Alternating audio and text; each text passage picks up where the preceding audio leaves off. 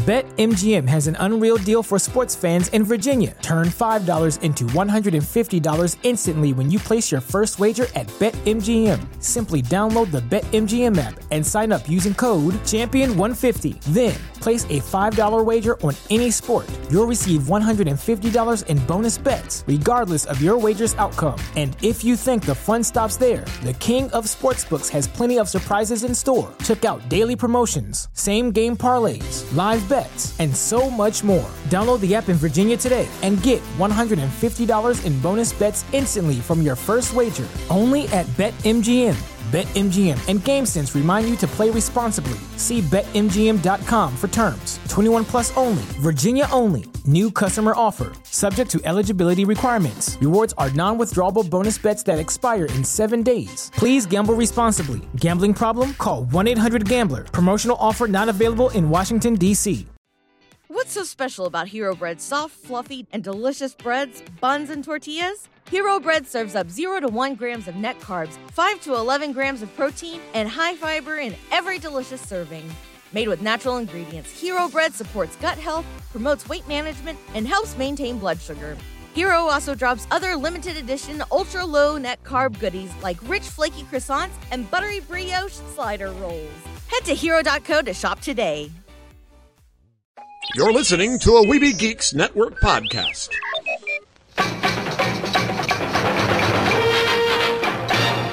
The Neverland Podcast 107. Up to Neverland.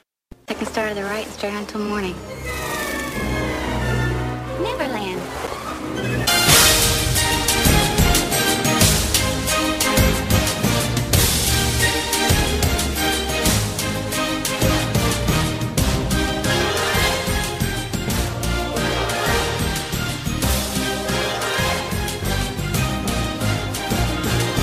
Good morning, Neverland!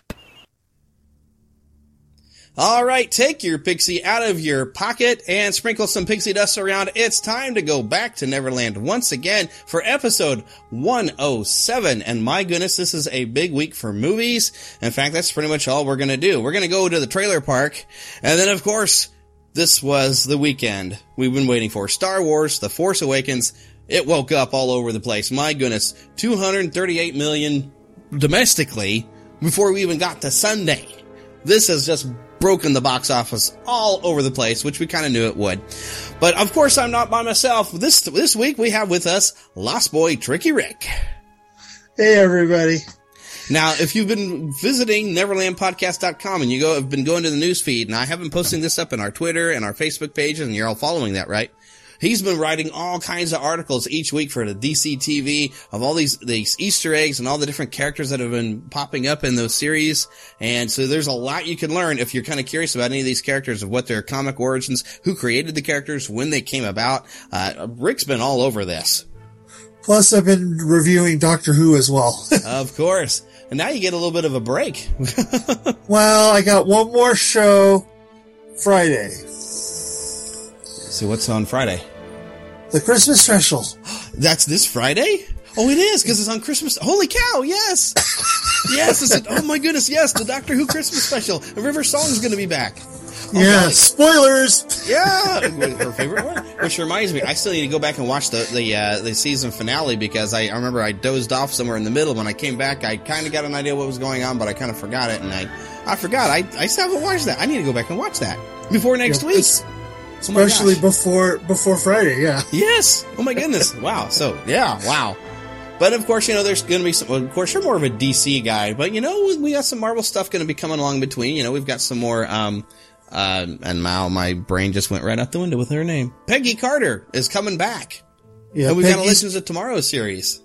Yeah, and DC Legends of Tomorrow is coming in January, plus something that's not superhero related, that's kind of in our wheelhouse, but not Disney directly, but it's on ABC, is Gallivant's coming back too.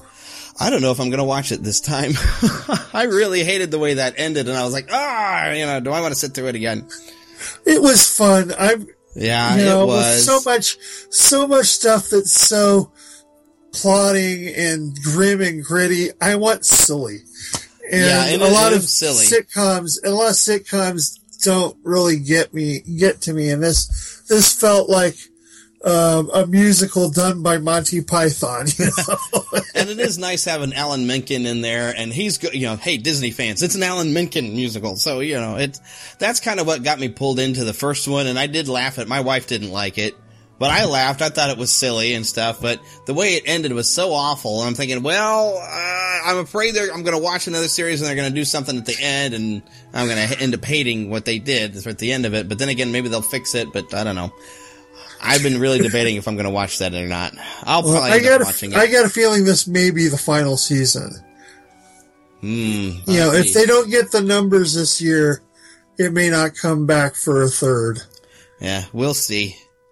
I really did like the Pirates, though, last year. The Pirates, I think, was probably one of the funniest episodes that were landlocked, Well, they even go further because they get to start to sing the theme song from last year, and in the preview, they create a whole new theme song for season 2 because the pirates are tired of hearing Gallivant singing to the king. So yeah, so it could be good, but we'll see. But we really better get started because we got a lot of stuff to do. And I will give everybody a warning before we do a review of Star Wars: The Force Awakens. I'll give you plenty of time to skip to the end. And just skip the rest of the episode, and we'll see you next week, because I do not want to spoil this for anyone. So if you have not seen the movie, I will give you plenty of warning to end the episode for yourself, and maybe come back later and hear what we had to say after you've seen the film. So we'll give you plenty of warning, but let's go and get our redneck on and go to the Neverland Trailer Park. Mama, another gator got in the house. Another gator? Give me that sugar. Come here. Get him, Mama. Get that gator. The Neverland Trailer Park. Oh my goodness, I am so behind on trailers. Because I was trying to jump up on the Disney ones my goodness, let me get a count here. What do we got? Like 5 trailers to cover, because I have some older ones and there was some new ones that came out this week. I mean, I tell you what, when I thought of this segment for this season, I thought, there'll probably be about one new trailer a week that we could cover, so it'll work out fine. But they're coming on by the boatload, and this has pretty much become almost the entire show. But the first one, and this is an older one, Teenage Mutant Ninja Turtles: Out of the Shadows.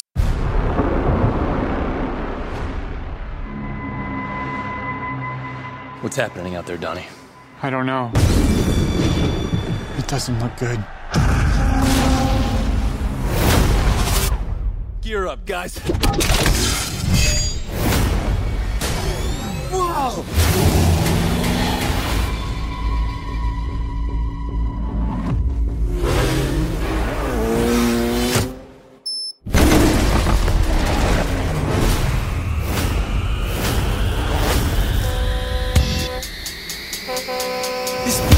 Recital. Bogey's on the bus. I think it's very vital. Hit the button. What button? There are a million buttons. All right. That's right. On top.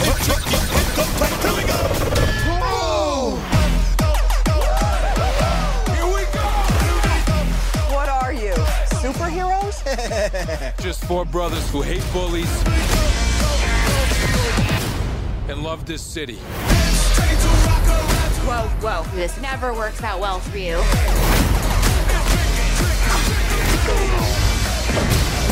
What's your name?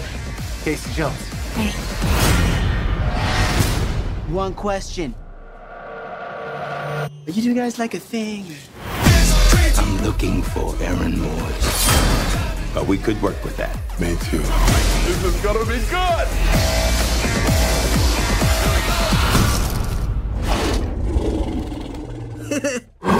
Dude, bringing back the mohawk. Good for you. Oh, y'all got jokes, huh?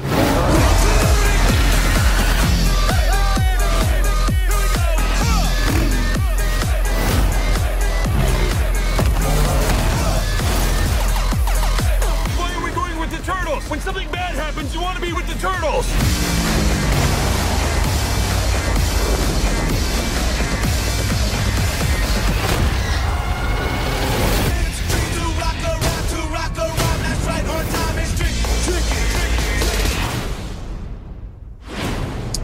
All right, now the very first thing that I've got to say, okay, produced by Michael Bay, and I've had some people say, well, he didn't direct it. A producer doesn't have that much say, but looking at the style of, because I saw this first one he put out there because I was hopeful, and the first one he did, it was fun. I did kind of have some fun with it, but I really overall didn't like it. But I did have fun. But seeing another one, you can see his influence on the crazy slow-mo shots and stuff like that, that it's got Michael Bay's fingerprints all over the thing, even as a producer. And you even noticed that. You were telling me earlier. Yeah, I did, but people also forget that if you look at some films produced but not directed by Spielberg or Lucas, they feel like a Spielberg or Lucas film. Yeah. Even if they didn't direct them. So producers do actually have their own style. Yeah. So, I saw this trailer. I haven't seen the first movie. I did see the trailer, and the problem with Michael Bay trailers is they look wonderful. Doesn't mean the film will be. Yeah. Yeah, they did a good job at least putting the trailer together, and they do tease a lot of different things. I mean, you begin with this weird portal in the sky, which I've heard some people speculate maybe Krang is gonna make an appearance in there, which is kind of exciting in its own way. Provided, of course, they do it. I would love, if they pull influence from the 1980s cartoon, which it seems to be where they try to do some of it, but maybe pull a little bit more from the original Eastman and Laird printing from our garage comics, where the Krang, where Krang was this general of his entire race, which I can't remember the name of their race. I bet you remember, though. Nope. Oh, wow. Okay. I cannot remember the name of their race, but yeah, that's one thing I don't like about the Nickelodeon series is they are the Krang. And you have all of them, and they're kind of funny because of yes, Krang is going here because Krang I need to go talk to Krang over there. They are all Krang, which it's amusing, but I'm like, well, I don't know where they got that idea, but I have enjoyed the Nickelodeon series, and it's nice to have the Turtles back in some fashion. And now Nickelodeon producing these movies, that first one, even from the get-go of the origin, now this is where you're going to be glad you didn't see this movie. Their origin, they've changed it around to where they were lab turtles and a lab rat or whatever. And how they learned ninjutsu is from a book they found in the sewer. Okay. They cut Hamato Yoshi out of the whole thing. There was no Rokusaki stuff. They almost didn't even have a shredder. It was going to be a white guy there for a while. Which they apparently realized everybody was like, what are you doing? And so they quickly threw in a shredder, and yeah, it was, But the only promise we really have is Rocksteady and Bebop, which you were telling me you weren't even familiar with the characters. You're just like, you know who they are. Well, I know one's a warthog and one's a rhino. I don't know which is which by name, but I knew who they were because, even though I was in college, I saw, Teenage Mutant Ninja Turtles, a cartoon. I watched a few of it and went, okay. It wasn't what I remembered because, as I told you off the air, I read some of the stuff, like you said, when they're printing them out of the garage when I was in high school. I was in high school from 82 to 86, so I was in high school during the heyday of their black and white days. Yeah. And I did have something worried me about this is those are grim and gritty, but they're not, and they're adult, but they're adult in violence and tone. They're not adult in other ways. Yeah. And I was seeing some overtones in the trailer going, well, Teenage Mutant Ninja Turtles is targeted kids. Why are you having April O'Neil doing this whole tied up screwgirl look thing? Yeah, no. because it's Megan Fox. That's why. Yeah. And I gotta say, Rocksteady and Bebop, maybe they're still working on making them look a little bit more believable, but they looked so cartoony to me. Yeah, they did look cartoony, and I'm not also used to the more humanoid turtles either. That still creeps me out. It's like, okay, I hate to say it, but I miss the Henson suits. Yeah, I actually do too, and maybe that's because we're older. Some kids are gonna be like, "What? But those look bad." Get off my lawn! Get off my lawn. We like practical effects. So does J.J. Abrams, and look what he did with Star Wars, which we'll talk about that later. We'll talk about that later.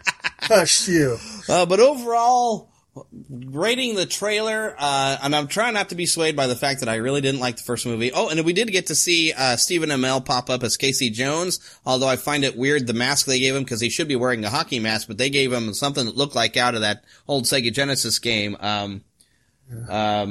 where the mask gave you weird monster powers, and it was this horror game thing, and I cannot think of the name of it. Splatterhouse, wasn't it? Yeah, Splatterhouse. He looks like he's wearing the Splatterhouse mask, and I don't understand why he would lift the mask up and just tell everybody his name, but maybe... Well, that doesn't make sense to Casey Jones's character, but yeah. Is that Stephen Amell, or is that the other Amell? No, that's Stephen Amell.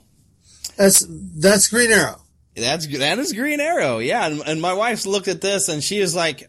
He's too pretty boy for Casey Jones. Yes, he is. I love Stephen Amell. I mean, he's great on Arrow, and part of me would say that's a really good choice for somebody who could play Casey Jones. But I expected his characterization to be a little bit more, backstreet New York. Know what I mean? Yeah. Something like this. I'm sorry, even though he was the first, but from what I read, Elias Koteas did it perfect. He was great in the first trilogy. Yeah, and he's one of he's proven to be one of the best character actors out there as it is. So and so it's weird seeing someone who, I'm not saying Amell is not a great actor. I'm just saying after having someone like Koteas play Casey Jones.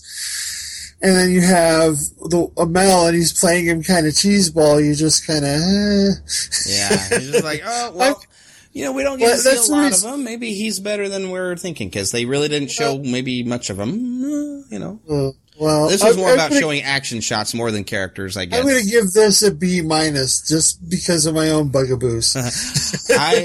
As far as being flashy and getting attention, I have to give him some credit. So I'm gonna agree with you, a B- level. Oh, and it was nice to see Baxter Stockman, but if I see Baxter Stockman and not one single mouser in the movie, I'll be disappointed. If I even go see the movie, which I probably won't. Okay. All right, well, let's move on to our next on the list, The Legend of Tarzan.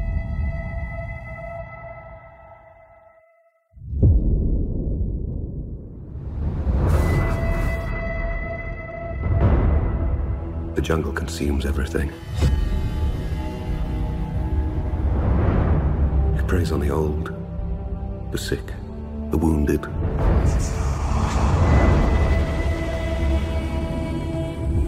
It preys on the weak. But never the strong.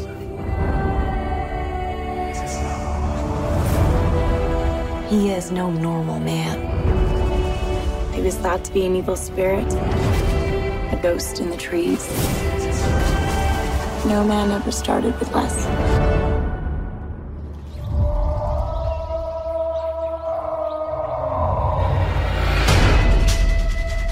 He's Tarzan. You're Jane. He'll come for you.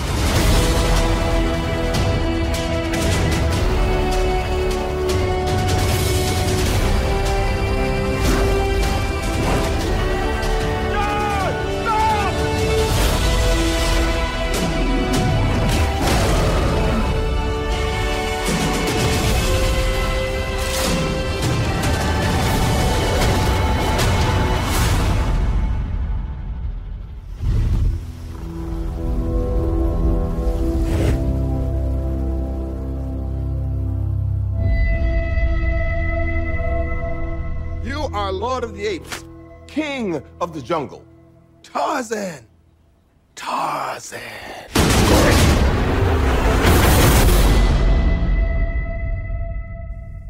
Okay, now I've read Tarzan of the Apes. Have you ever read that? I'm not sure if I have or have not. I own a free copy on Kindle, and of a lot of other Edgar Rice Burroughs works. The Barsoom series, the John Carter of Mars series. Mm-hmm. But I have watched way too many Tarzan movies, up from the 30s and 40s to the TV series with Ron Ely and everything from Greystoke with Christopher Lambert. Mm-hmm. Yes, and a lot of other. There was a Tarzan with Bo Derek. I've seen them all, and this one looks like it's going to go a little bit more of that pulpy feel to me. Yeah, which could be fun. The only thing that I don't see is they're not going with the more, as I said to you off air on text, I said that I don't think they're going to do some of the more fanciful aspects, like the Lost Advanced Cities and all of those really pulpy parts that are really out there. Yeah. But they may do that if this ends up a series. They may be able to go there. This is the opening salvo. But I like that they showed that they followed the books that even though he's been raised by apes, he remembers being raised human. And so when he's in England, he's all, pinky with the teacup and everything. Yeah. Well, that actually isn't the way, because I read Tarzan of the Apes. It is a very dark, gritty, violent, and gory book. But it's an excellent adventure. Oh. It's a very different from what you'd be used to from the old, 30s type of thing. I mean, when he's a small boy, and because he is a baby when he's taken in, but as he's growing up, he gets torn up by the other apes, he loses fights until eventually he gets to where he can overpower the other apes. And you actually spend a lot of it where he does slowly start to learn that he is different when he does find the house where his parents had been wrecked, which is not up in a tree as shown in the trailer, but down on the ground. And he does kind of start realizing on his own that he's not an ape.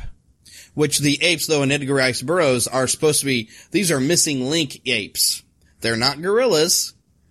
They are somewhere they're supposed to be like, the in-between an evolutionary thing, which is, I guess, his way of making sense that he'd be able to raise and they would take him in because he's kind of, more like a human thing. Well, I think they have him, if I remember correctly, and I did study anthropology, archaeological anthropology, and in that, I think he tried to put him somewhere around Homo erectus to Australopithecus. Yeah, somewhere in that mid-between thing. But it's a very violent and gritty, and yeah, he doesn't really have a whole lot of memory other than what he manages to learn. But he has a lot of adventures with, there's like a cannibal tribe that he manages to befriend some of the members of that before Jane shows up. And one thing that I think like Disney did a discredit to Clayton.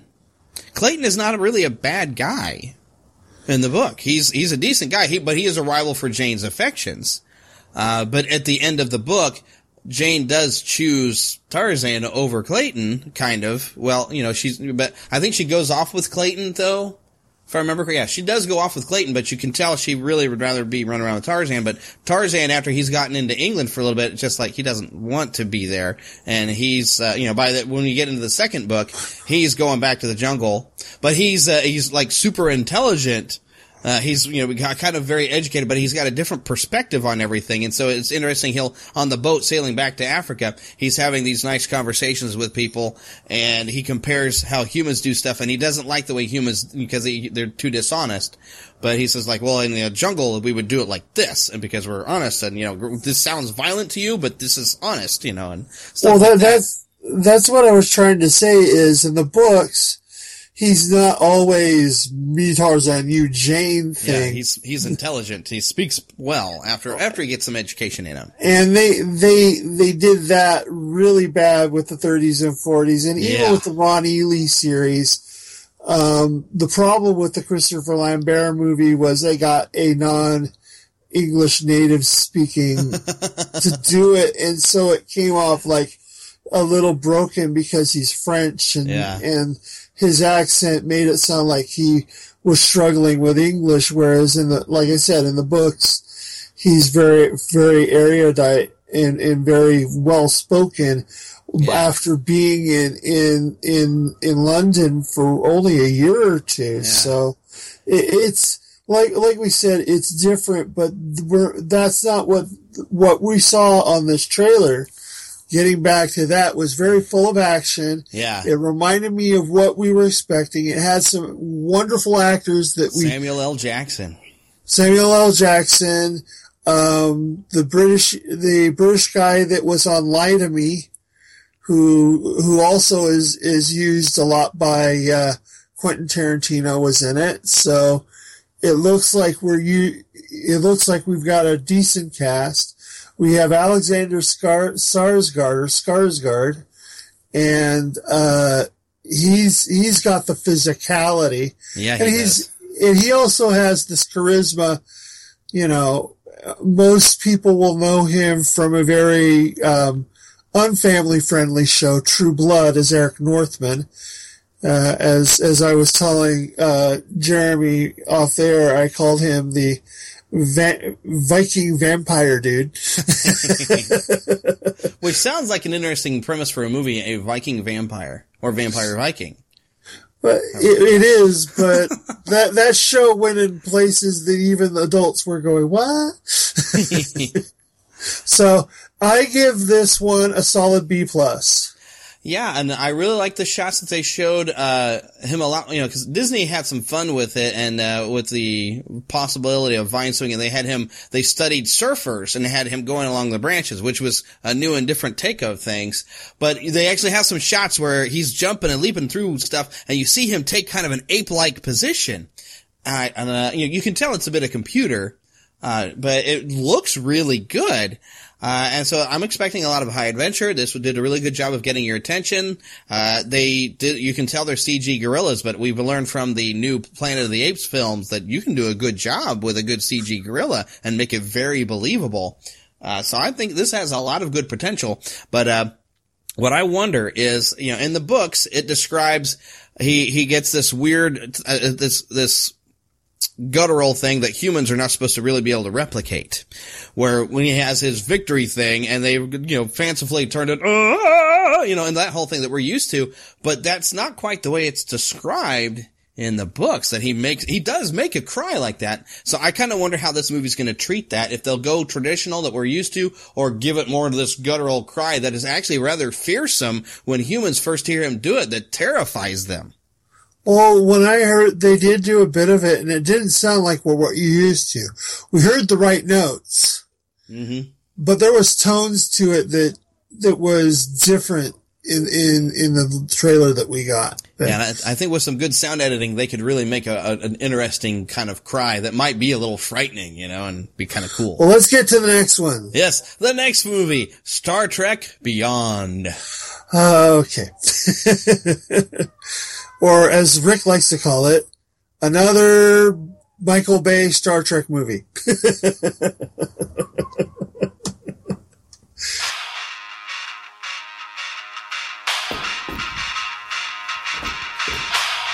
Is that music? It's a good choice. Hey, well played. We got no ship.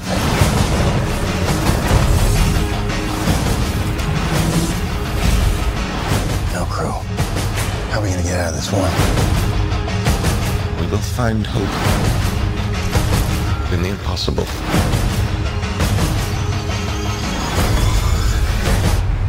Well, at least I won't die alone.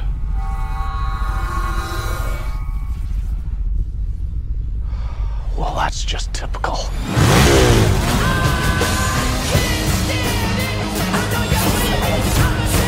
Let's hope this doesn't get messy. This is where it begins, Captain. This is where the frontier pushes back. What the hell is this? I know why you're here. Why we are all here.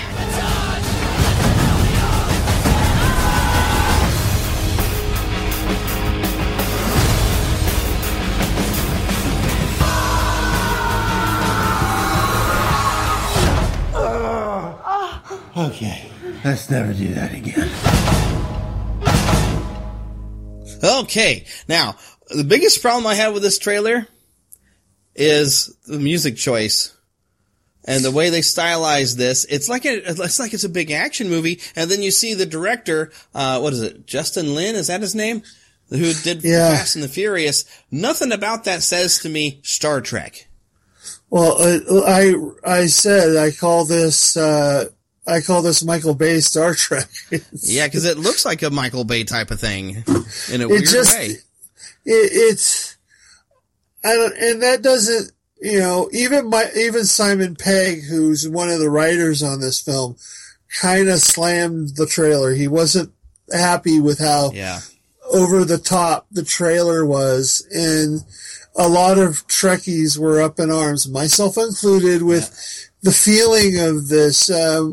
Star Trek's supposed to be the more thinking man's science fiction franchise. With some action in there, you got good storytelling in Star Trek, it makes you think, and it's some mystery. You have to kind of go with it, and you're trying to figure out, well, what is it that's going on, and how are we going to deal with this threat, and there's something clever and smart and strategy about it, not in your face, blow everything up. But for all we know, they took all of those scenes and that's all they used for the trailer, and that's the problem. Attention, I guess. But they even did that with some of the early ones from the days. I mean, the trailer for Search for Spock was very actiony. Yeah. Even though if you really watch Search for Spock, the action is less than a third of the film. Yeah. So trailers with Star Trek, trailers really can't really give you the real feeling of what you're going to get in a Star Trek, either TV series or movie. And I think that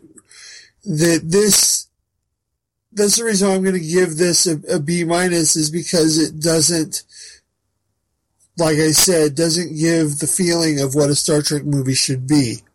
Yeah, because Star Trek is also about the different characters. And the only part that really felt like we got some character moment was there with Spock and Bones there. And Bones was like, well, at least if we're going to die, we're going to go together. And then Spock gets transported away, and Bones is like, typical.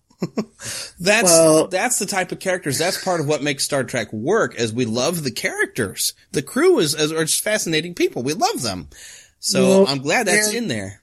And their Bones is just spot on. He is so spot on without being a parody of DeForest Kelly. Yeah. He nails it. He's so great. It's just, yeah. Yeah. I gotta give this a solid D+.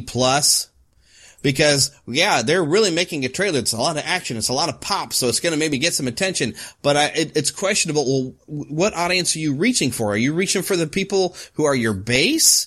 Or are you trying to bring in, new people so much that you're going to leave the base behind, and the base isn't going to show up to the movie because they're looking at this like, this doesn't look like what I like about Star Trek. So I'm looking forward to see what they do with a second trailer, because this, they're going to release this for the 50th anniversary of Star Trek. They had to make sure they made a really good movie for this. So they just didn't show it so good with this time. So what was the rating you gave it? I'm giving it a D+, and that's being kind. Oh, D. Well, I gave it a B-. Yeah. All right. Now our next one, Independence Day Resurgence.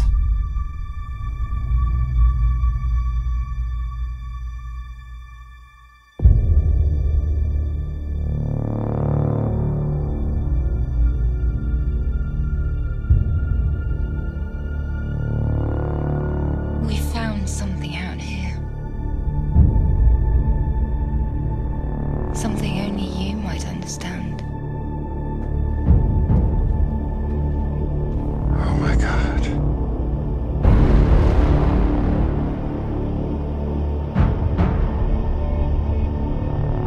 I spent 20 years trying to get us ready for this. We used their technology to strengthen our planet. But it won't be enough.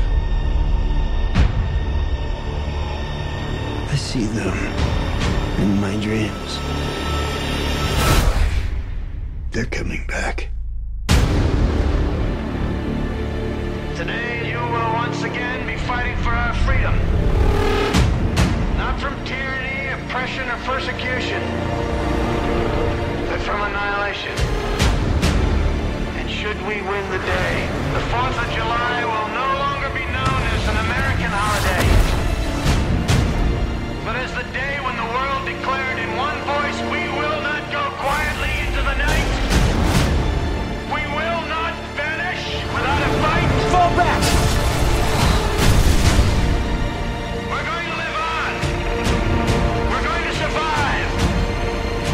Today, we celebrate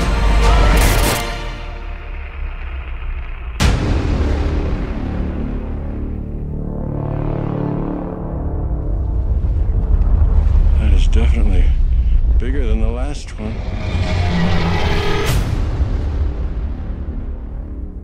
My first question is, why? Well, other than, okay, Independence Day did make a lot of money, but cause I recall the first time I saw it, I said, well, that was pretty good. Second time I saw it, I said, this is kind of lame.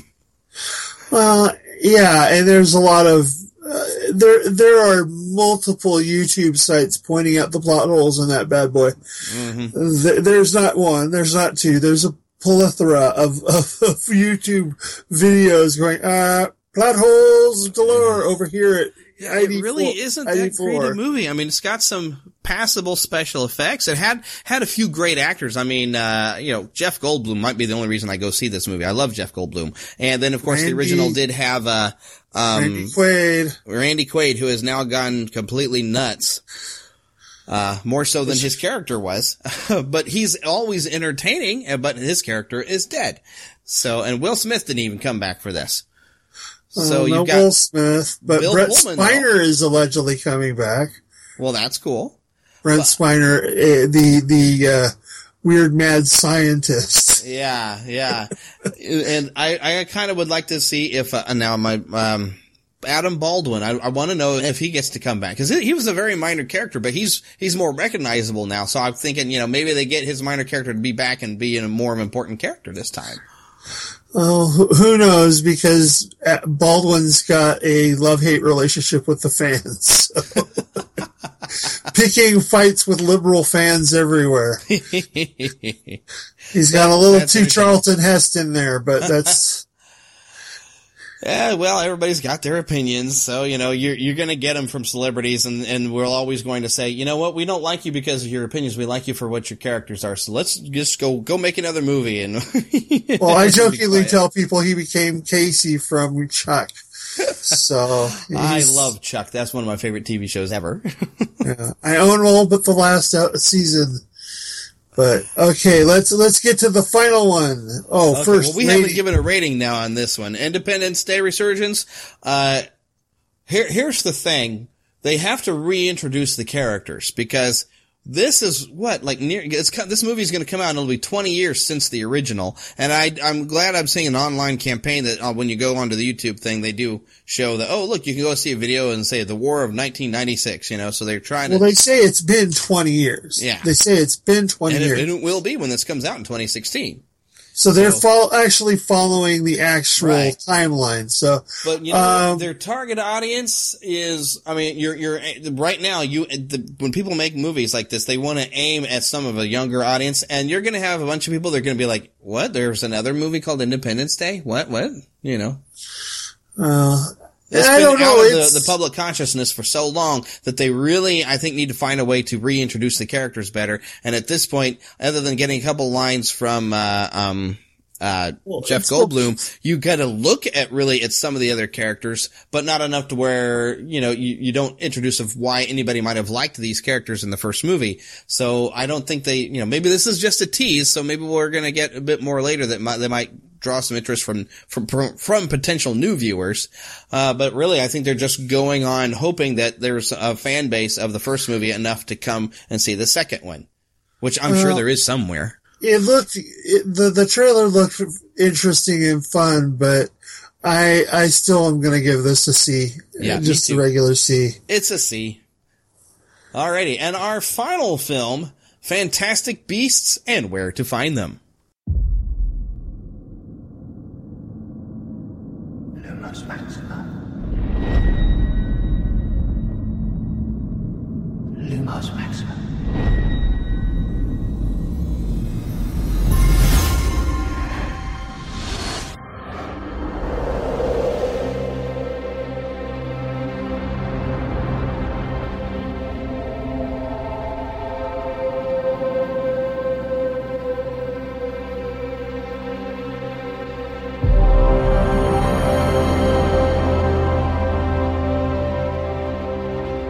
Yesterday, a wizard entered New York with a case.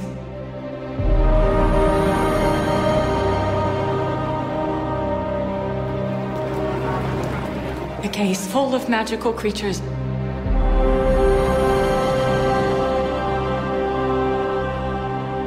And unfortunately, some have escaped.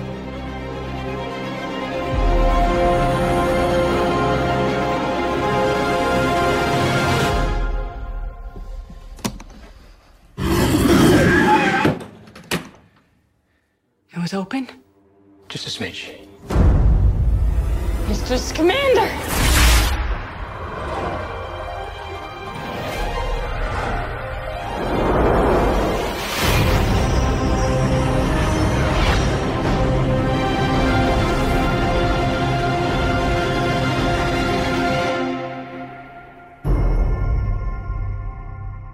Okay. I am actually kind of surprised that you didn't hear even a hint of the Harry Potter theme in here. But I guess it does make sense because that's, known as Hedwig's theme. And Hedwig is not in this movie. In fact, Hedwig is, not dead at the time of this, time that this movie takes place. But he's not even hatched yet. Yeah. So it is, it's interesting to bring us back into the Wizarding world pretty much by text, with a little bit of the graphic stuff, they ease you in to say, oh, by the way, this is back in the Wizarding world. Remember with the Harry Potter movies? Guess what? Here, we're going back in, but this has nothing to do with Harry Potter. In fact, this takes place in America. Yeah, in America in the 20s to 40s. So yeah, you almost expect Peggy Carter to come walking through. Yeah. But I like that this teaser gave you just enough to know about the story. They introduce you to Newt Scamander, which only fans of the book series is going to know when they give his name at the end. Scamander! You get that. But they give you enough of the story that in New York, they've noticed a wizard has come visiting. He's got a case full of magical creatures. I don't know how he managed that, but it's magic after all. And some of these magical creatures have escaped. So now you've got the American version of the Ministry of Magic is going to be going crazy, trying to make sure none of the muggles see any of these creatures and yet rounding them all up, which actually sounds like a lot of fun. Well, it's also interesting, the departure from what the book is. The book is basically an encyclopedia of critters. Yeah, and it's fun to read, too. But this is going, they've got to give it a plot. They've got to give it, we can't do this is a griffin. This is a hippogriffin. Yeah. No, I kind of expected that you'd be following Newt Scamander because he's supposed to have gotten an assignment from the Ministry to go and document all of these creatures to write the book. I thought we were going to be following him around and documenting these creatures, which would have been cool, but I do like this idea of him having to, gather up some of these creatures, and perhaps he is in New York because he is looking for a particular creature to document for the textbook. Well, he's also documenting the fact they got out and he's got to catch them. But overall, Eddie Redmayne is back. Yay! I love it. Eddie Redmayne is a great British actor. Is that who's playing Newt Scamander? Yes, the same gentleman who played Dr. Stephen Hawking. And, I didn't see that. And I think it's called The History of Everything. Yeah. But and it was a good movie. I think that Redmayne, and I saw him in a TV miniseries based on a series, one of those big historical romance books, and he's Pillars of Earth, and he's a very good actor. And seeing him in this, I knew that this was going to be a solid film. It looks like they're going with the same kind of, we're going to go with some of the better British actors like we did in the Potterverse films. Yeah. And, David Yates, I'm not a huge fan of his directing, but he does get results. He really added a very dark tone to the Harry Potter films, and I much preferred Chris Columbus' style where the spells had colors and stuff. Even the director of the Goblet of Fire, had different colors, and it was darker, but there was, I like spells having colors, and when there's combat spells that a beam goes back and forth and it's like a fight instead of just pops and flashes. That kind of disappointed me with David Yates' style, but he does do a good job of getting good performances from his actors. So yeah. I am excited about that, and I do love the fact that J.K. Rowling did write this script. And plus, mobster wizards. That's all I'm gonna say. This could be really cool. So, yeah, and I actually, when I first saw this teaser, I actually posted it to my Facebook page. My Star Wars fervor has actually been paused for a moment because of a new Wizarding World trailer. So I'm giving this an A+. I mean, this completely distracted me from my Star Wars fervor this week. I'm giving this an A+ too, but there's another reason, and that's the reason why I made the joke about mobster wizards. You've seen me talk about this. I'm a huge diesel punk fan. And whereas steampunk is this retro future set in the Victorian era, diesel punk is set from the 20s to the early 50s. And it's that aesthetic that 20s to 40s, the gangsters, the gumshoes, that whole Americana of that era. So seeing the Wizarding World portrayed from that era is just interesting. And, we're probably going to see, Wizard G-Men and all of the things that you would expect from that era, but with Harry Potter theme and American overlay. And it's just that right there. That's what I've been begging for, because it's like, okay, we know all about Britain. What about the rest of the world? Yeah, let's see some American wizards. Where is the big school in America? Where would that be? And stuff like, so there's so much. So many unanswered questions that I would love to see. So yes, very exciting. Okay. I guess we're ready to move on to a movie review. So, all right, here is your warning. If you have not seen Star Wars: The Force Awakens, we will, of course, I'm going to play a clip from the soundtrack. A really wonderful track called Scherzo for X-Wing. It's a beautiful track. You can sit and listen to that. After that, I will, of course, play our movie review sounder. I will, of course, play the trailer of The Force Awakens, and then we're going in there, and it's going to be Spoiler City.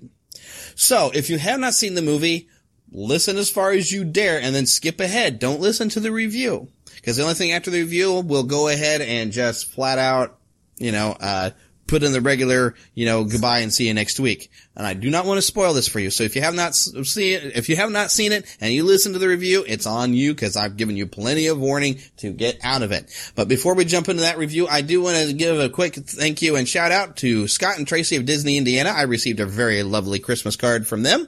And, I unfortunately, I'm not going to be able to send out Christmas cards myself this year. Things are kind of just worked out that way. But I did appreciate getting a Christmas card from you guys. Thank you very, very much. And now, let's hear some great new John Williams music.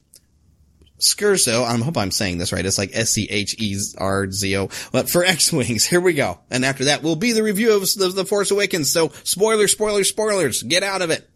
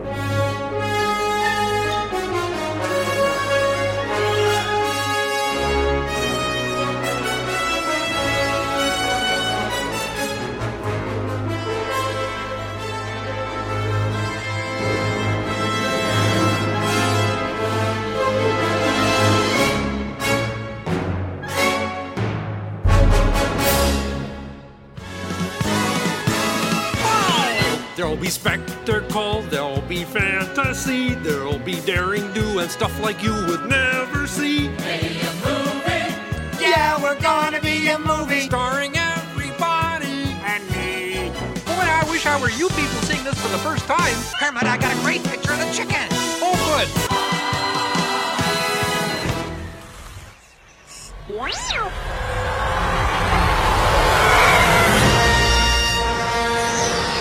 Red squad, blue squad, take my lead. I'm on it. Llegamos aquí al team.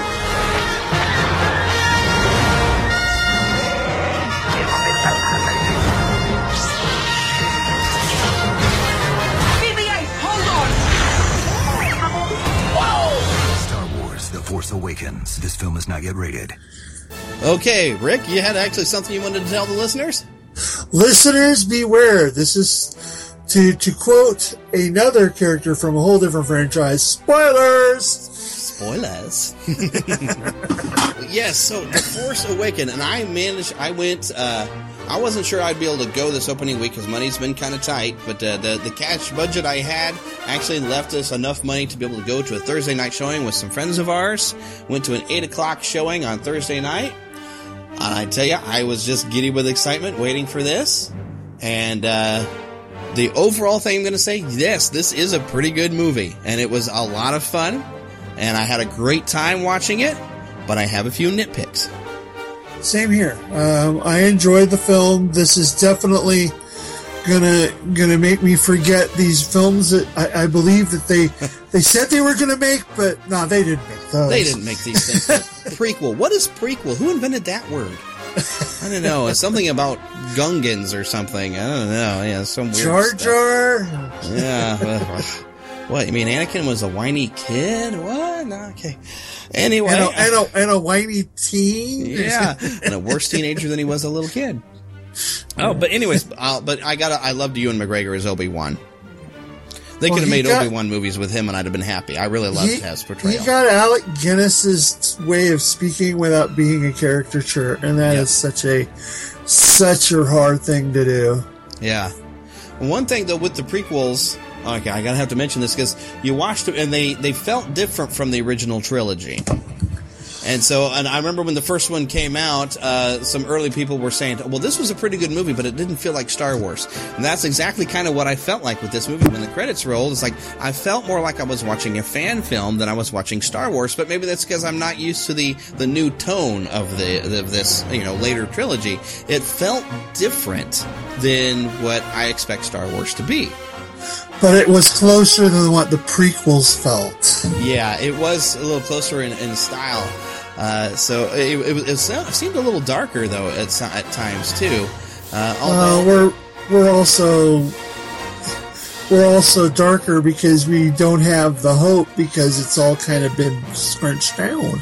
Yeah, our fairy tale ending of Return of the Jedi has turned to squat. I mean, we've got Luke is missing because he had put together this new Jedi Order and then had one student, which turns out to have been Han and Leia's child, killed them all.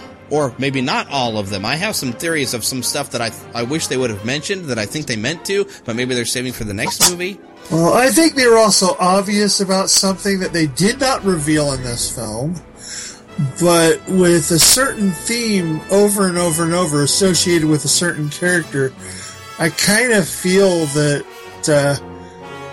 we've met Luke's kid. Yeah, that seems a good possibility. I was expecting Rey was one of Han and Leia's children, but she could be Luke's child as well, because Luke maybe would not have had the whole attachment is forbidden thing going on. Well, he didn't have the true Jedi Order to help him lay down the rules, so he's doing it from scratch. And even though I never read them, I've read enough reviews and Wikipedia to know that in the old expanded universe, he doesn't lay down those rules because he knows he's starting from scratch. Yeah, he's got a new Jedi Order to put together, and so Rey could be his daughter.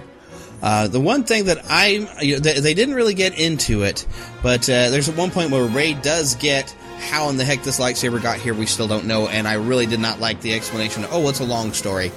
But she touches the lightsaber, and this is where the Force literally does awaken for her. My theory is on this, and maybe we're going to get this next movie, is those were memories coming back to her. I think that when she was left on Jakku, she had her memory kind of messed with because they were trying to hide her from Kylo Ren. Because he was on his whatever went wrong in his head, which we don't really get a good explanation of at any point. He's got issues with his father.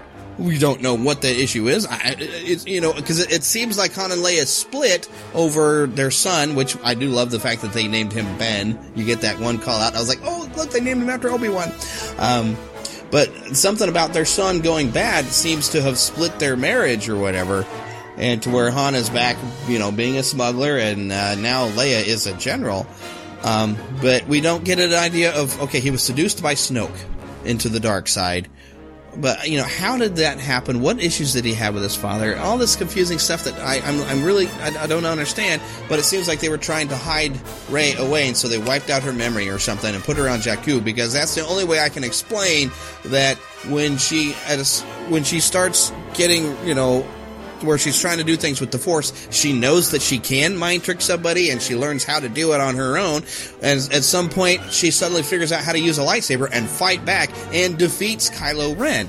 And granted, okay, she showed she's got some fighting skills with a staff, but that doesn't mean you know how to fight with a lightsaber.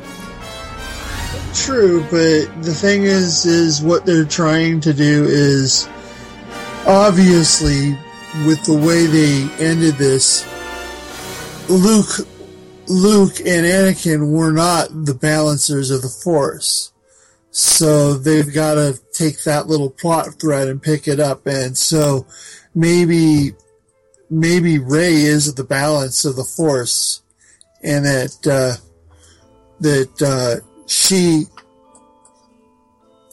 she's got, the Mad Jedi skills. Yeah, but it's like, where does she get them? That's why I feel like she's maybe been trained, and she just it was driven from her mind of the training, but it slowly starts to come back. Well, I don't know if the balance thing is really going to come into play, but that's a good theory. But I'm thinking though, definitely she may have had her memory wiped, and she's starting to slowly remember her skills as it goes along, because I don't understand, even though she may have heard these stories of this Wild Things of Jedi and stuff that seems to have gone into the area of legend and mythology to people, how in the world would she know that she could mind trick somebody to even attempt it? Oh, that's true. Unless maybe she had some training and she's starting to remember. And part of me, when she comes back to Leia and hugs Leia there, I was expecting her to say, "Mom, I remember." Because I still thought she would be like Han and Leia's kid, but she didn't say anything like that. No, they hinted, like I said, when we heard the Force theme or Luke's theme every time she showed up and did a pose. Doing something later, yeah. It's the theme from when he's on Tatooine and he's awakening to the Force. It was like, I kept going, okay, I get what you're doing, people. Okay, because in the expanded universe, Ben was Ben Skywalker. Yeah. Was Luke's son, which Rey seems to, like we said, we think. We don't know. They haven't told us anything. We get to see Luke, but he doesn't say anything, doesn't acknowledge that Rey is his daughter or anything. And that scene that they showed from the trailers looks like it's not going to happen in this movie. I am strong in the Force like my father, like my sister, like I didn't expect that to be in the movie anyway, because that was just rehashing a line from Return of the Jedi to get us excited, I thought. Well, let's get to that. I like this movie, but I felt that, like what he did with the 2 Star Trek films, I felt like JJ was pandering too hard. Yeah. Too hard. I think that's why it felt like a fan film, because he was pandering so much to the fan base with some of the way he revealed different things that he didn't just do what he knows how to do and tell a really good story. Well, I haven't seen Super 8, so I don't know what he's done on other films. I've only seen this and the 2 Star Trek films, and I kept going. I want more original. I don't want riffs on old stuff. But I know with this first film, with reintroducing the old characters, we needed what's the old Han Solo line? We're home. No, the one about, I got a bad feeling about this. Yeah, we did get that line again.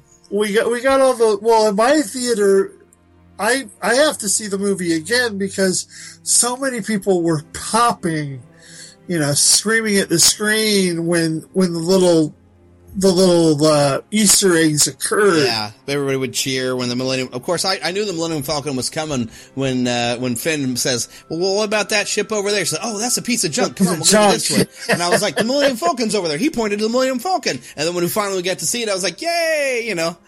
But and I'm wondering how the heck did Han lose her? Yeah, that's what I was wondering, because that's why I was thinking maybe she was Han's daughter. He left the ship for her, but then you find out later that he lost it to some guy and it went to somebody else and somebody else and somebody else. And it's probably lost it in a card game. Yeah, probably a card game, So you don't really get specifics.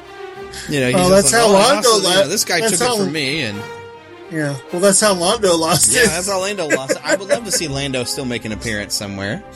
He may. Billy D. Yeah, we may get Billy D. Yeah, I would love to see him again. Such a good character, So, I like the film. The new characters really fit. Oh, yeah. They're great new characters. I loved them all. They were such great. I want to see more of Poe. Poe was such a great... I really liked he had such a... Even though he had that brash pilotness, he had such a nobility and not this huge ego that knowing that he is that good, and you really can see how good of a pilot he is in this movie. He does some amazing cool stuff. Does say some lines, but it's with this weird, smirky humility. Yeah. He says the cocky lines, but the delivery isn't cocky. The delivery's like humble. Yeah, I know.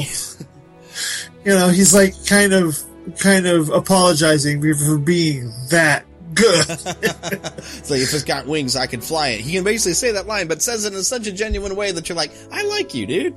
And I love the way he just embraces Finn, like, hey, you know what? And because when I first met you, you're wearing Stormtrooper armor, but you know what? You are my buddy. We escaped together, and so this is great. And I love the way when he sees Finn again, he's so happy he hugs him and like, oh, you made it. I'm so happy for you. Well, and the fact that Finn is the first of this new breed of stormtroopers who are literally snatched as children and raised as stormtroopers. Yeah, there's a backstory I want to see more about. And basically, he's the first of that breed to break away in 30 years. Yeah. That's almost 40.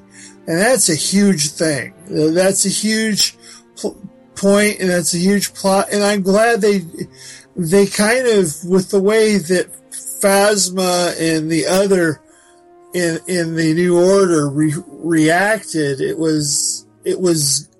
fit that they were like a little, he's a traitor. We've never had a traitor. Then when I see him like, traitor! They're so mad. Yeah, they're so angry. But and I like to see more about Phasma. I hope she survived the explosion, the end of the big ending. But yeah. That really bugged me, because they built up this character. Captain Phasma is the first female stormtrooper, and she's a captain, so she's in charge. And I was like, well, this is going to be this great character. And she gets 2 scenes and maybe 3 lines. Well, 3 or 4 scenes. Well, I guess she is there when one General Huff or whatever is like addressing her. General Hux. Yeah. Which he seemed awful young for a general to me, for a guy that they referred to him being in charge of the Stormtrooper program. I'm like, well, how long could he have been in charge of it? He looks like he's 22. Well, they all seemed kind of young, except for the one who never took off her helmet. Yeah. But she is an imposing presence because she is very tall, and I did like that. I just wanted to see more of her character. Because you see her, she is intimidating when you first see her because, Finn's got his helmet off and he's starting to realize, oh my gosh, this is horrible. Who are we? And she's like, what do you got your helmet off for, Trooper? And you're like, oh, Finn's gonna get killed. She's gonna kill him or something.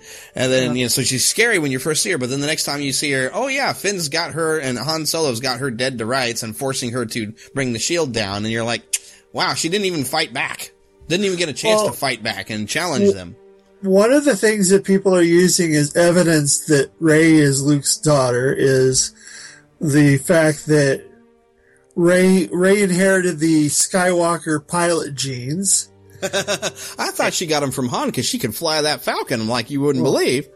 Well, she's got the Anakin. Anakin was the real space ace of the Skywalker family. Yeah, he was. And so she's got the Anakin Skywalker genes, but she also, and here's the evidence that she could have been raised up until a certain age around a certain big ball of fur. She knew Wookiee. Yeah, she understood Wookiee, and she understood BB-8. Where did that come from?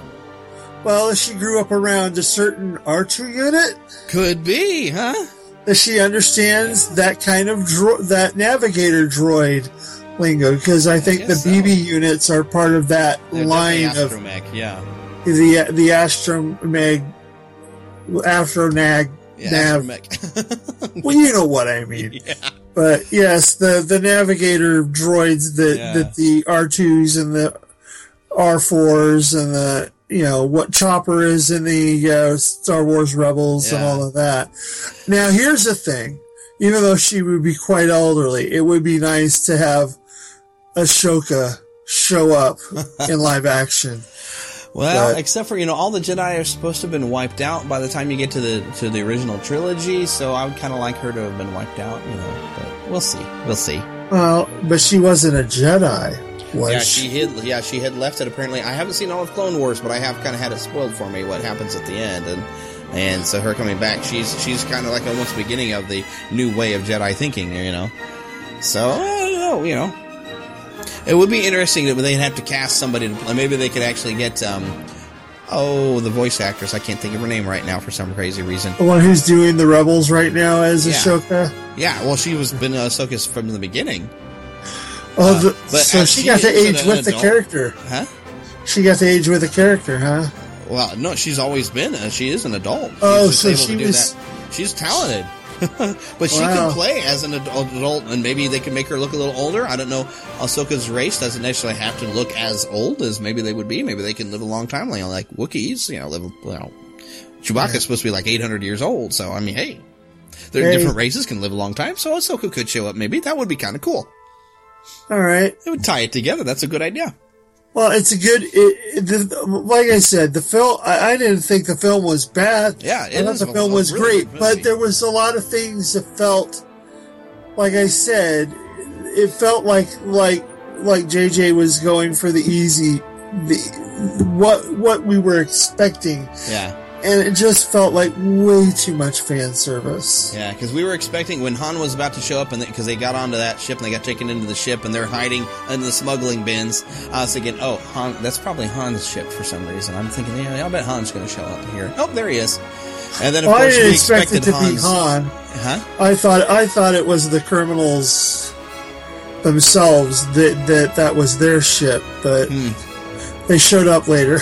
Yeah, and is it me, or did that whole thing on Han's ship there with the Wrath, whatever's, did that feel like an episode of Doctor Who to you, or is it just me? It kind of did. It's like some weird alien monster is loose on this ship that we're trapped on, and we must escape the alien monster that we're trapped on this ship with. And we must outsmart it. That's been done on other shows too. Yeah. That's been on Twilight Zone, and it's been done on Outer Limits. So maybe I just watched too much Doctor Who. and that's a lot of the more recent Doctor Who's. They did do in the olders, but they didn't do quite many of those episodes in the old school Doctor Who as they did in the new school. Yeah. But there was definitely a lot of things about this that were predictable. As soon as Han Solo called out Ben's name to go onto that catwalk, I was like, goodbye, Han Solo, he's going to kill you. Well, yeah, Nobody the obvious... even gasped when it happened. Well, the obvious transposing of the first two films in this was... We go on a desert planet. Of course, we go on a desert planet. We go on a frozen planet. Of course, we go on a frozen planet. It just felt, like I said earlier, it felt too fan servicey. Of course, we go to a cantina. Yeah. It just, And I'm not saying that's a bad thing. I just felt I wanted more creativity. Yeah. I wanted something really, really new, not something hitting those same notes again, just with a different key. You know, it was, and I've got a feeling that that's now that they've set the world up, and now that JJ's going to be gone from it, and we're now going into Rian Johnson, who I love as a director. He did Looper, he did Brick, he did Brothers Bloom. He's what? Nothing I've seen, so I have no idea what to expect from him other than. Well, he's done more grim and gritty. So if we're gonna do a Empire Strikes Back, a X-Vision heavy middle chapter that's gonna drop bombs, a guy with that kind of noir sensibility, perfect. Yeah. Although this had a dark, gritty moment. I mean. Granted, it didn't sound like it was Coruscant. I don't think the Republic seated itself in Coruscant because it sounded like they mentioned a different system. But basically, you see where here's the new Republic has set up their government. These planets. Oh, guess what? This new Star Killer planet. Alderaan. Boom! Not just one planet, but the entire system. Alderaan. That's dark to me. That felt like Empire Strikes Back at that level of, oh, we're doomed. They just wiped out the Republic. The Republic is now gone already.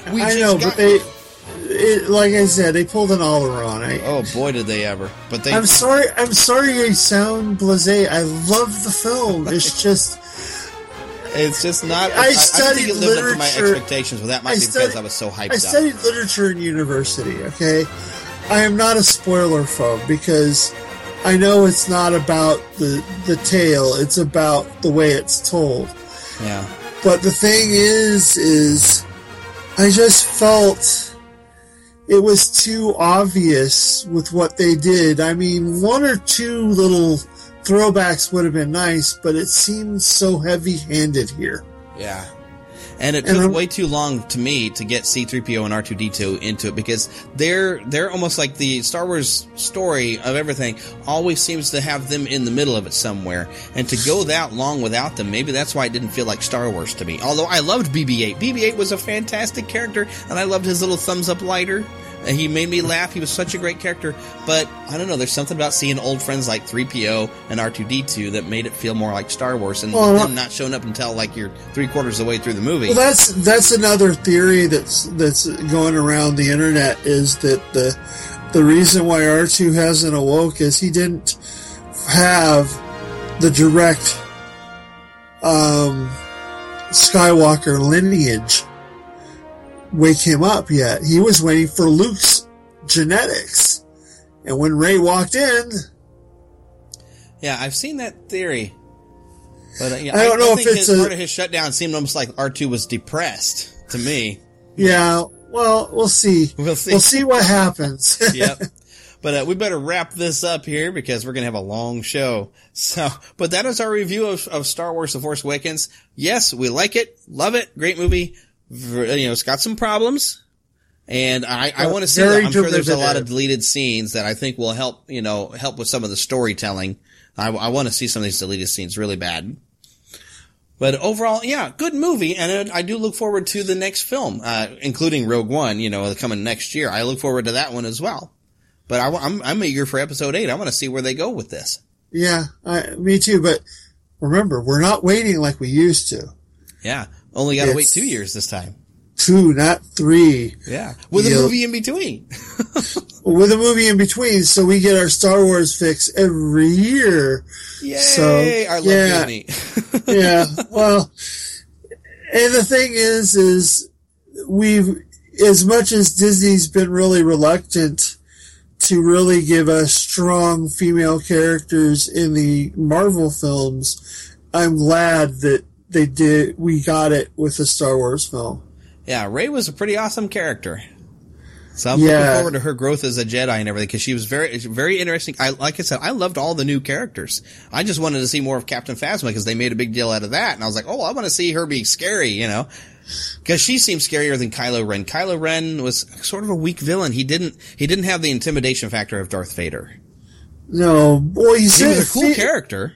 Well, he felt like a little boy trying to fill in his grandpa's shoes. Yeah, and I guess that's what they were kind of going for. And I love some of the things he did with his powers. I mean, freezing a blaster bolt in the air with the Force. Holy cow. Some of the things he can do. I mean, he's definitely powerful, but he just doesn't have that presence of Darth Vader. Well, he's also not a true Sith Lord. Yeah. Well, that is something they did kind of address. I did like that they mentioned that the dark side and light side are always in conflict. Sometimes they're the Sith, sometimes they're the Empire, and now they're the New Order, the First Order. Yeah, so that kind of makes sense. So he is the new version of a Sith. Yeah, it's interesting, but it's like I said, my problem is it's very derivative. Yeah. The derivativeness of it kind of took some of that's the reason why I give this a B+. It took away some of what would have made it a definite A. I loved the movie. It's on my top of this year of things that I enjoyed. It's just, like I said, that derivativeness just made me go, oh, dang it. Yeah. You know. I'm with you, though. I a B+. But overall, it's a good film, and we got Rogue next year. Rogue One next Christmas, I think. I'll have to look that up again. Well, and, I want to say one thing that has nothing to do with this, with, Star Wars, but, you know, with what I've been doing with the DC TV, someone was talking about the episode where, Mark Hamill was playing Trickster, and they were wanting Tara Strong to show up on an episode with him, and I made the joke of Trickster and Trixie, so. So there. So there. So, I tied it in with Hamill, though. And he's still, that's the thing is, even though we didn't get to see him much, he's still in the business and giving us so many well done performances. Yeah. And let's hope we get to see a lot more performance out of him out of the next movie and get to see Luke back in there. And yeah, so I'm excited for the possibilities, but we definitely got to wrap this up. Okay. Obi-Wan Skywalker. Yay. Pretty much. Well, yeah, because Han Solo was kind of the Obi-Wan character this time. He had to be the first mentor to die. So Luke will die by the third movie because he'll pull a Yoda. So, oh, he's Yoda. Okay. Yep, he's Yoda. He's the trainer in the second movie. So, yep, he will teach her the ways of the Force. All right, but that wraps it up. Okay. All right. And everybody, thanks, Tricky Rick, for being here with us this week. And remember to go to news.neverlandpodcast.com to read all these articles. I got a few articles in there myself, but he's got a ton of them. He's just a writing machine. And he's also got a blog, which is called Fumbling Forwards. Fumbling Forwards. And it's got a complicated address, but you will find a link on neverlandpodcast.com.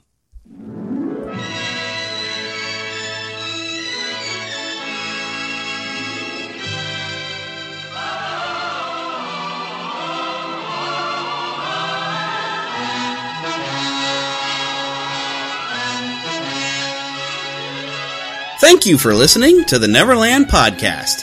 We invite you back next week for more fun and adventure. Until then, remember to keep a pixie in your pocket.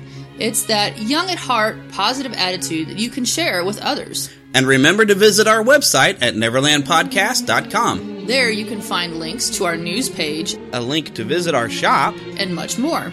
And please feel free to leave us a voicemail at 816-226-6492. Or email us at podcast@neverlandpodcast.com. If you email us a Lost Boy or Pixie nickname with a reason why you chose that name, you can become an official Neverlander.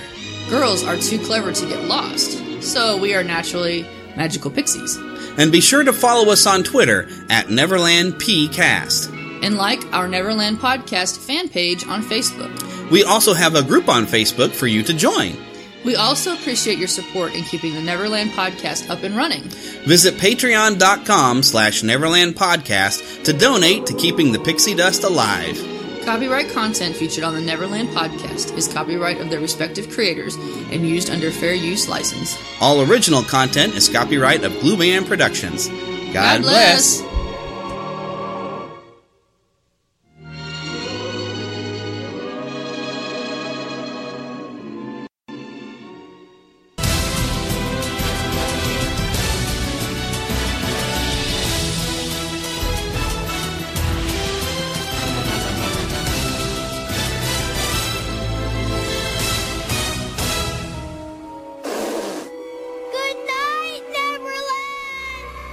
BetMGM has an unreal deal for sports fans in Virginia. Turn $5 into $150 instantly when you place your first wager at BetMGM. Simply download the BetMGM app and sign up using code Champion150. Then, place a $5 wager on any sport. You'll receive $150 in bonus bets, regardless of your wager's outcome. And if you think the fun stops there, the king of sportsbooks has plenty of surprises in store. Check out daily promotions, same-game parlays, live bets, and so much more. Download the app in Virginia today and get $150 in bonus bets instantly from your first wager. Only at BetMGM. BetMGM and GameSense remind you to play responsibly. See BetMGM.com for terms. 21 plus only. Virginia only. New customer offer. Subject to eligibility requirements. Rewards are non-withdrawable bonus bets that expire in 7 days. Please gamble responsibly. Gambling problem? Call 1-800-GAMBLER. Promotional offer not available in Washington, D.C. What's so special about Hero Bread's soft, fluffy, and delicious breads, buns, and tortillas? Hero Bread serves up 0 to 1 grams of net carbs, 5 to 11 grams of protein, and high fiber in every delicious serving. Made with natural ingredients, Hero Bread supports gut health, promotes weight management, and helps maintain blood sugar. Hero also drops other limited edition ultra-low net carb goodies like rich, flaky croissants and buttery brioche slider rolls. Head to hero.co to shop today.